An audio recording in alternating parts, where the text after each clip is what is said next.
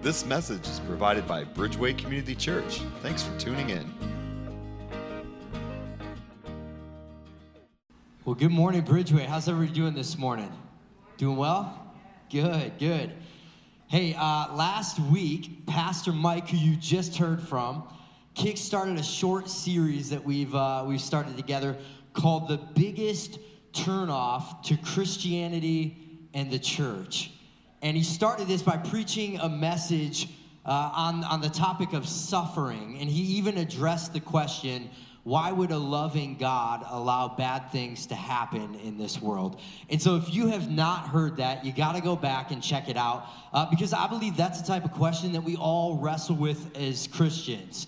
And not only that, but I think it's just a good topic that we shouldn't shy away from. As a matter of fact, I think it's a good reminder that we should not shy away from the hard questions when it comes to our faith in Jesus. And so this morning, I get to carry on in this series. And when I look at this title of The Biggest Turnoffs to Christianity and the Church, I can't help but go back to when I was a kid.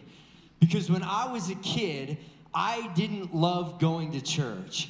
As a matter of fact, when I was a kid, that was a time of my life where I was forced to go to church with my family. And now I'm grateful that I was, but back then, every Sunday morning was a struggle for me. And so I can think back to that time, and I know for myself that one of the biggest turnoffs to church was the children's Christmas concert. You see, there was multiple reasons that as a kid I found there to be turnoffs that I had with the church, but this was like the biggest one. And a couple of reasons for that was this. One, I hated dressing up. And so that was like a Sunday where I absolutely was made to dress up, and I just whined the whole morning. Man, my mom is a saint, right? She put up with me for going through that. But on top of that, not only did I hate dressing up, but I also hated singing in front of people. I absolutely loathed singing in front of other people. And so I would have rather have received a lump of coal in my stocking than to have to stand up there and pretend like I had the Christmas spirit of your most avid caroler. As a matter of fact, I was so against this idea of singing in front of other people that I wouldn't actually sing when I was up there. I just would turn into this like nutcracker doll that just opened and closed my mouth when the words came, but I didn't actually sing a thing. I was just sitting up there like this, hoping that nobody noticed and hoping that my parents would still love me as they watched me do that, right? And so that's why the other kids called me the Milli Vanilli of Christmas. Okay, nobody actually called me that, but they should have. And if you don't know what reference that is, then you're what we would call a whippersnapper, okay? But there's all sorts of reasons, aren't there, that people find that they've got turnoffs against the church or turnoffs because of the church. I can think of more stories even from my dad that he's told me throughout my life. I remember one story he told me where he was a young adult and he went to try out this brand new church, at least to him. And it was a smaller church. It was local. And he's like, I want to give this church a shot. And so he shows up one morning to give this church a chance.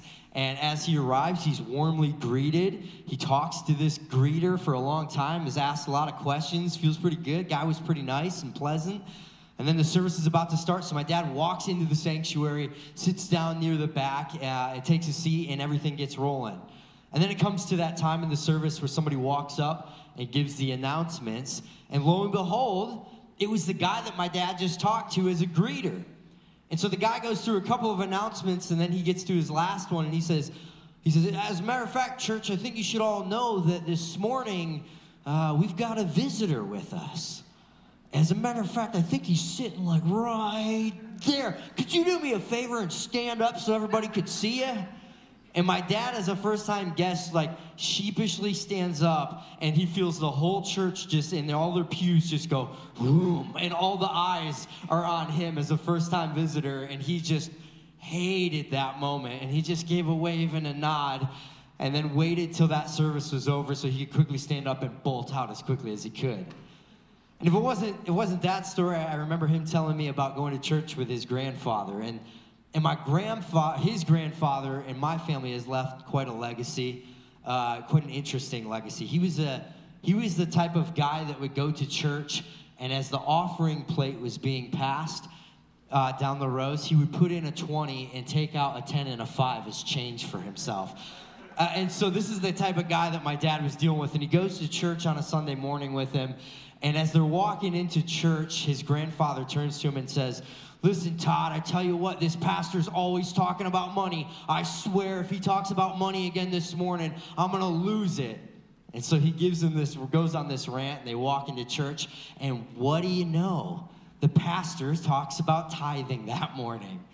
And in the middle of the pastor's sermon, my dad's grandfather stands up from his pew and says, "That's it, what do you know? Talking about money again. Let's go, Todd, we're getting out of here."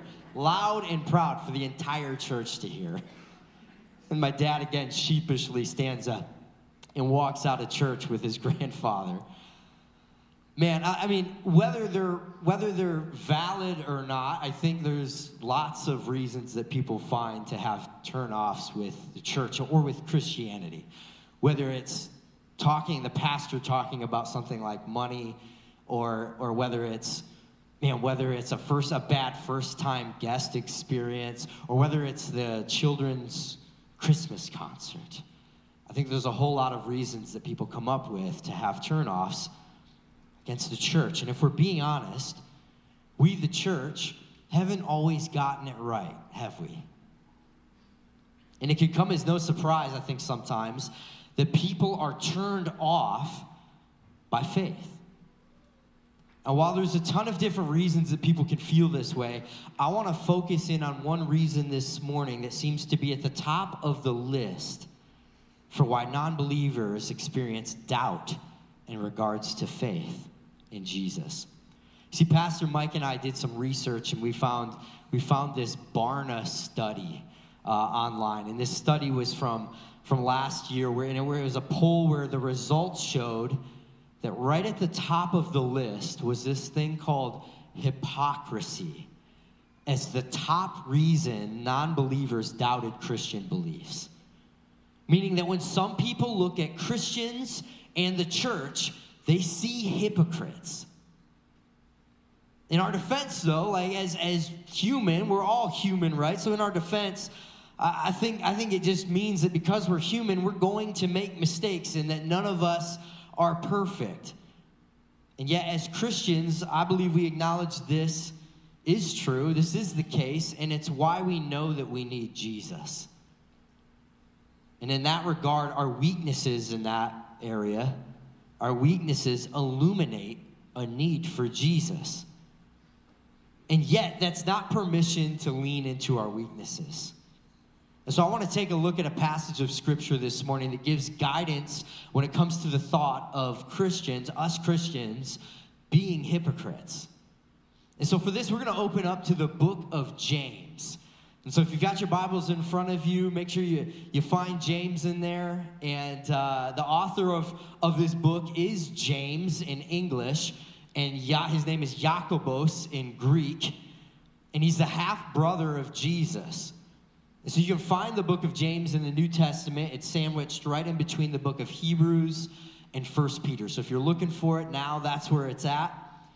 And I'll give you a little bit of context as you turn to it. So James was the leader of the mother church in Jerusalem. And he was revered for his leadership in the Jerusalem church. And in his book, he writes a letter to any and every Christian community to challenge how they're living through the wisdom of Jesus and the wisdom of the book of Proverbs. And so we'll open it up this morning to James chapter 2, verses 14 to 18. And James 2, 14 to 18 says this: "What good is it, my brothers and sisters, if someone claims to have faith but has no deeds? Can such a faith save them? Suppose a brother or a sister is without clothes and daily food. If one of you says to them, 'Go in peace, keep warm and well fed, but does nothing about their physical needs, what good is it? In the same way, faith by itself, if not accompanied by action, is dead. But someone will say, you have faith, I have deeds. Show me your faith without deeds, and I will show you my faith by my deeds. See, when reading this passage, I believe that we can see that James is speaking into an angle of hypocrisy. That simply speaking about our faith and not acting on it calls into question the validity of our faith in the first place. I mean, this is heavy stuff. And yet, naturally, a lot of us would have this type of reaction. We'd go, well, hey, Scripture says that we're saved through our belief, not through our works. And that's 100% correct. But what James is telling us here is that to be saved by the grace of Jesus is to be transformed. And from this transformation that takes place in us, our actions should then follow. James isn't saying that we have no faith if our actions don't follow. James is saying that our faith is dead, that our faith has no life if our actions don't follow. I mean, we see it in this scripture. There's these two different times that James asks this question, what good is it? Right at the beginning, he says, what good is it, my brothers and sisters, if someone claims to have faith but no deeds? And then again, he says, if one of you says to them, go in peace, keep warm and well fed, but does nothing about their physical needs, what good is it? And so this morning, I think we have to ask ourselves the question in self-reflection, what good is my faith? What good is my faith? Meaning, one of the ways that we can gauge our faith as Christians is by looking at the tangible evidence our life presents to the world around us. In what ways do we exhibit Jesus with our lives? See, I believe we can only show so much evidence with our words. But at a certain point, the rubber has to meet the road, and our actions also act as our witness. As I was preparing for this message, I couldn't help but think back to a time that I was a youth pastor at a previous church, and we had decided as a team that we wanted to buy these things for our students that were called bubble balls. You ever heard of these before? Or Zorby balls? They're these big plastic balls that you get into, and there's a harness on the inside of them.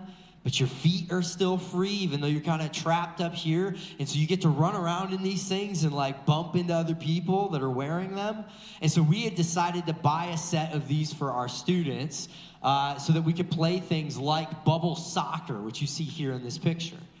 Regular game of soccer, everyone's wearing these giant plastic bubbles, right? And so I'll never forget when we're having our first event with these things, and our high schoolers show up for this. It was a big deal. They were super excited for it. And this one student walks in, and he comes right up to me to sign in, and he says, listen, I don't think I'm going to play. I don't think you want me to play today. What do you mean? This is going to be fun, man. You definitely should play. You're here. Why wouldn't you play? And he goes, listen, I don't think you want me to play because I think I'm going to wreck some people. I don't know if you've recognized, but I'm like the biggest, strongest kid in this youth group. So you put me in that bubble, I think I'm going to hurt some people. I'm like, listen, all right, that's why there's bubbles. You should play. I appreciate your concern, but you should definitely play. And he finally is like, I don't know. I think I'm just going to destroy people. I don't know if I should do it. And then, so I said the words to him. I'm like, well, why don't you get out there and prove it? And that's all it took. He's like, I'm in. And so this game starts, and how you start it is you have both teams stand at opposite sides of the field from each other, across from each other, and the soccer ball starts right in the middle of the field. When you blow the whistle, both teams converge on the soccer ball in the middle, and you get this beautiful explosion and collision of people bouncing off of each other in the middle. And so both teams are set. I blow the whistle, and I'm watching this student. because I want to see what happens. I'm like, okay, is he gonna prove that he's as strong as he claims he is? And I watch him as he runs in with full force, and as he gets to the middle, he gets smacked so hard by another player that he goes from vertical to horizontal the quickest I've ever seen in my life. It was one of those hits where it just was smack, and the entire crowd of people watching went, oh! And the other team quickly scored, and I had to reset both teams back to their sides. And I'm like, so much for being the biggest, strongest, right? And yeah, I see him raise his hand and call me over. I'm like, uh-oh, maybe he's hurt, actually. So I walk over, and I go up to him, and I say, hey, what's going on, man? You okay? And he goes, yeah, I think I'm okay, but I just thought I needed to tell somebody that I got hit so hard back there that I think I soiled myself. And true enough, that's exactly what had happened. Now, luckily for him, he had clothes on that nobody could tell, nobody could see. It was just his and my little secret, but his mom had to show up with a change of clothes for him. No joke. And I look back and I think back to that story and I go, isn't that us? Like, don't we do that sometimes where we say we're this? We say we're the biggest, we're the best, we're the strongest, we're going to wreck people, we're going to do this, and yet we show that we're the exact opposite sometimes. And we unintentionally look as though we're being hypocrites. What I want to say this morning, church, is this, is that who I say I am matters. It absolutely does. But who I show I am matters just as much. And Jesus explains this to us. He explains this to us further in the book of Luke. And so this is the third gospel, Matthew, Mark, Luke, and John. And we're diving right into Luke chapter 6, verses 43 to 45. And this is what Jesus says in it. He says this, no good tree bears bad fruit, nor does a bad tree bear good fruit. Each tree is recognized by its own fruit. People do not pick figs from thorn bushes or grapes from briars. A good man brings up good things out of the good stored up in his heart. And an evil man brings evil things out of the evil stored up in his heart. For the mouth speaks what the heart is full of. See, I believe Jesus gives us a tree as a perfect model of self-examination, which leads us to what I believe is the most important question of this conversation, and it's this: does your life produce fruit? Do our lives produce fruit? Well, what does that look like exactly? I love this. The Apostle Paul writes to the church in Galatia, and he gives 9 examples of personal attributes that are evidence of our character becoming more like that of Jesus. And they're called the fruit of the Spirit. These attributes are not things that are produced by us, but they're produced by the Holy Spirit living in us. We don't just manifest these things ourselves, but they are a direct result of living in communion with God, meaning that this fruit, the spiritual fruit, meaning this fruit is organically cultivated through a vibrant relationship with Jesus. And here they are. The fruit of the Spirit is love, joy, peace, patience, kindness, goodness, faithfulness, gentleness, and self-control are the fruit of the Spirit. Now, to go back, while we leave this up here, I'll admit this. While I'm not sure that all of the hypocrisy that non-believers say they see in Christians are 100% valid, I will say this. I can't deny the fact that some people have had experiences with Christians who have not exemplified the fruit of the Spirit. And how do I know that? Because I know me. I know myself. And there have absolutely been moments in my life when the fruit of the Spirit were not all present. And it's because I wasn't present. I wasn't showing up. I wasn't engaging in my relationship with Jesus the way that I'm called to. I was being a hypocrite. And the stark reality of this is this. As Christians, if our lives are not producing the fruit of the Spirit, then something is amiss in our relationship with Jesus. Something is off with the posture of our heart. And so let's go back. Let's go back again to what Jesus says in Luke. It's the last verse. And again, he says this, for the mouth speaks what the heart is full of. A good man brings good things out of the good stored up in his heart, and an evil man brings evil things out of the evil stored up in his heart. For the mouth speaks what the heart is full of. And so yet again, I want to give another self-reflecting question to keep leading us, help lead us through this conversation. And so the question is this, what is the state of my heart? What is the state of your heart? What is the posture of my heart? Is it softened through a relationship with Jesus, or has it been hardened by the world around me? What is your heart full of at this moment? Is it full of things like love, kindness, peace, patience, the fruit of the Spirit? Or is your heart full of things like discouragement, jealousy, bitterness, anger? Have we allowed the harshness of the world around us to impact the tenderness of our hearts? And then from there, the words are impacted. Our words are impacted, followed by our actions.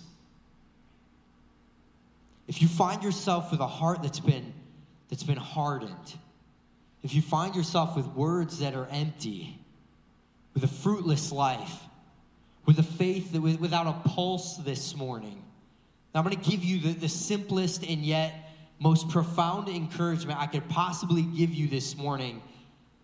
And it's this: spend more time with Jesus. I think so often we go through life as Christians thinking that these little like drive-by experiences with Jesus are going to be enough, and yet then we're disappointed when what pours out of us just isn't that much. When we feel like Jesus really isn't there. We feel like there's not that much of Jesus in our lives. And yet when we sit here and we spend way more time with Jesus and we soak in who he is, then we see that man, Jesus is so much more active. We see that there's so much more of Jesus in our lives that pours out of us. And because we've allowed him to pour into us, we then can pour much more out into the world around us. You see, the more time we spend with Jesus, the more we take on his likeness. We start to take on his way and leave our ways behind. And then our faith becomes more than lip service, it becomes life service. We end up laying our life down, our pride down, our selfishness down, our sin down. And we pick up our cross and we follow Jesus more closely.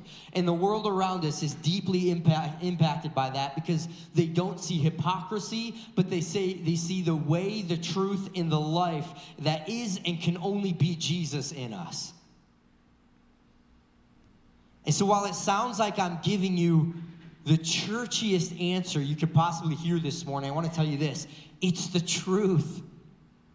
We've got to simply spend more time with Jesus.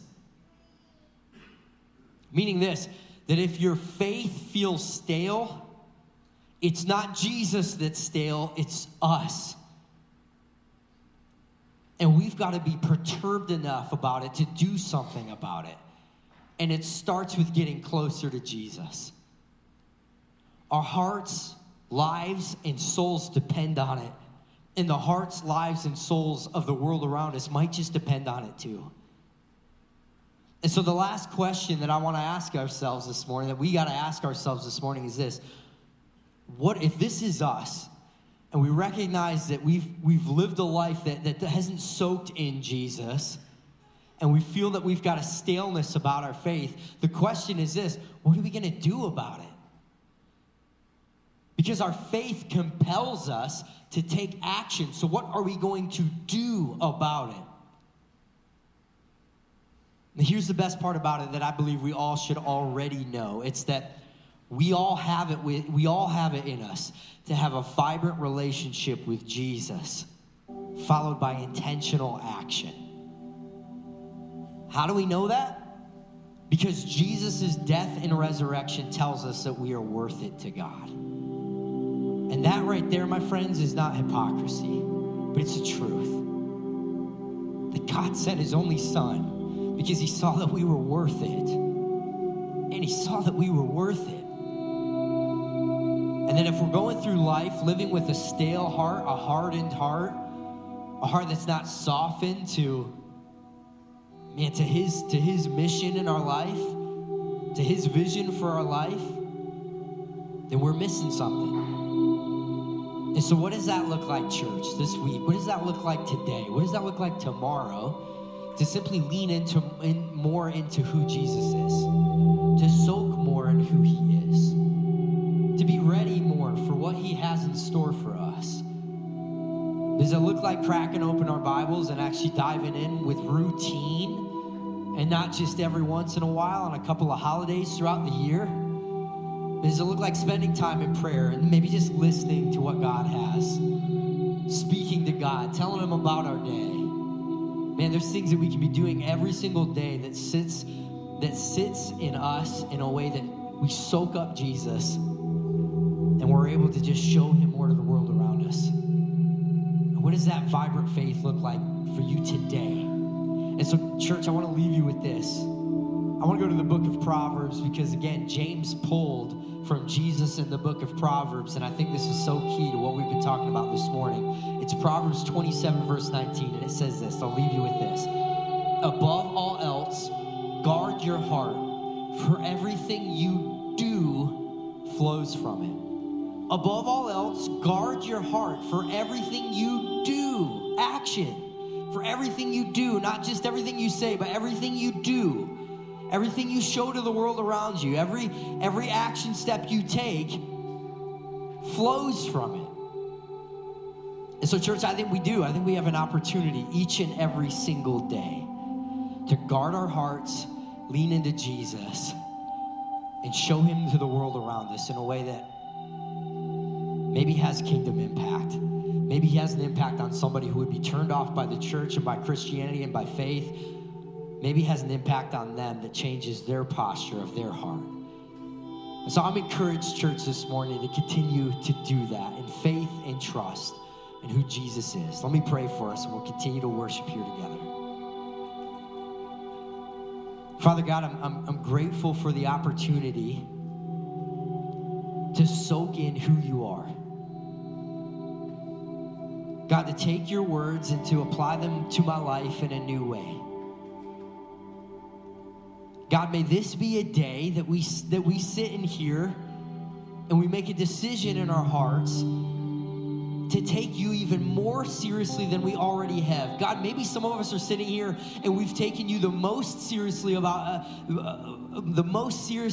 anything in our lives, and yet, God, each and every single one of us can sit here and admit that we can take you even more seriously, that we can take our faith even more seriously, God, that we can pour more into our relationship with you. And through that, God, we are forever changed and impacted by it. And so, God, maybe that's us this morning, or maybe we're sitting in here and we go, man, I know that I believe, and yet I've never really followed through on the words that I say. God, would you continue to impact our hearts this morning, today, in a way that says, you know what, I'm going to take a step of faith today in trusting that you're going to do something impactful and miraculous with it. God, that you're going to continue to change me and stretch me and grow me in new and powerful ways. God, I pray that over us this morning. When we lean into who you are, worship and praise your name, and be grateful, God, for your presence in our lives. I pray this morning that we would just choose to be present back. We do that as we praise you and worship you in the name of Jesus this morning. Amen. Thanks for listening to our podcast today. Check out our app or website at bridgewaycommunity.org for more messages or to take the sermon one step deeper by downloading the Sermon Discussion Guide.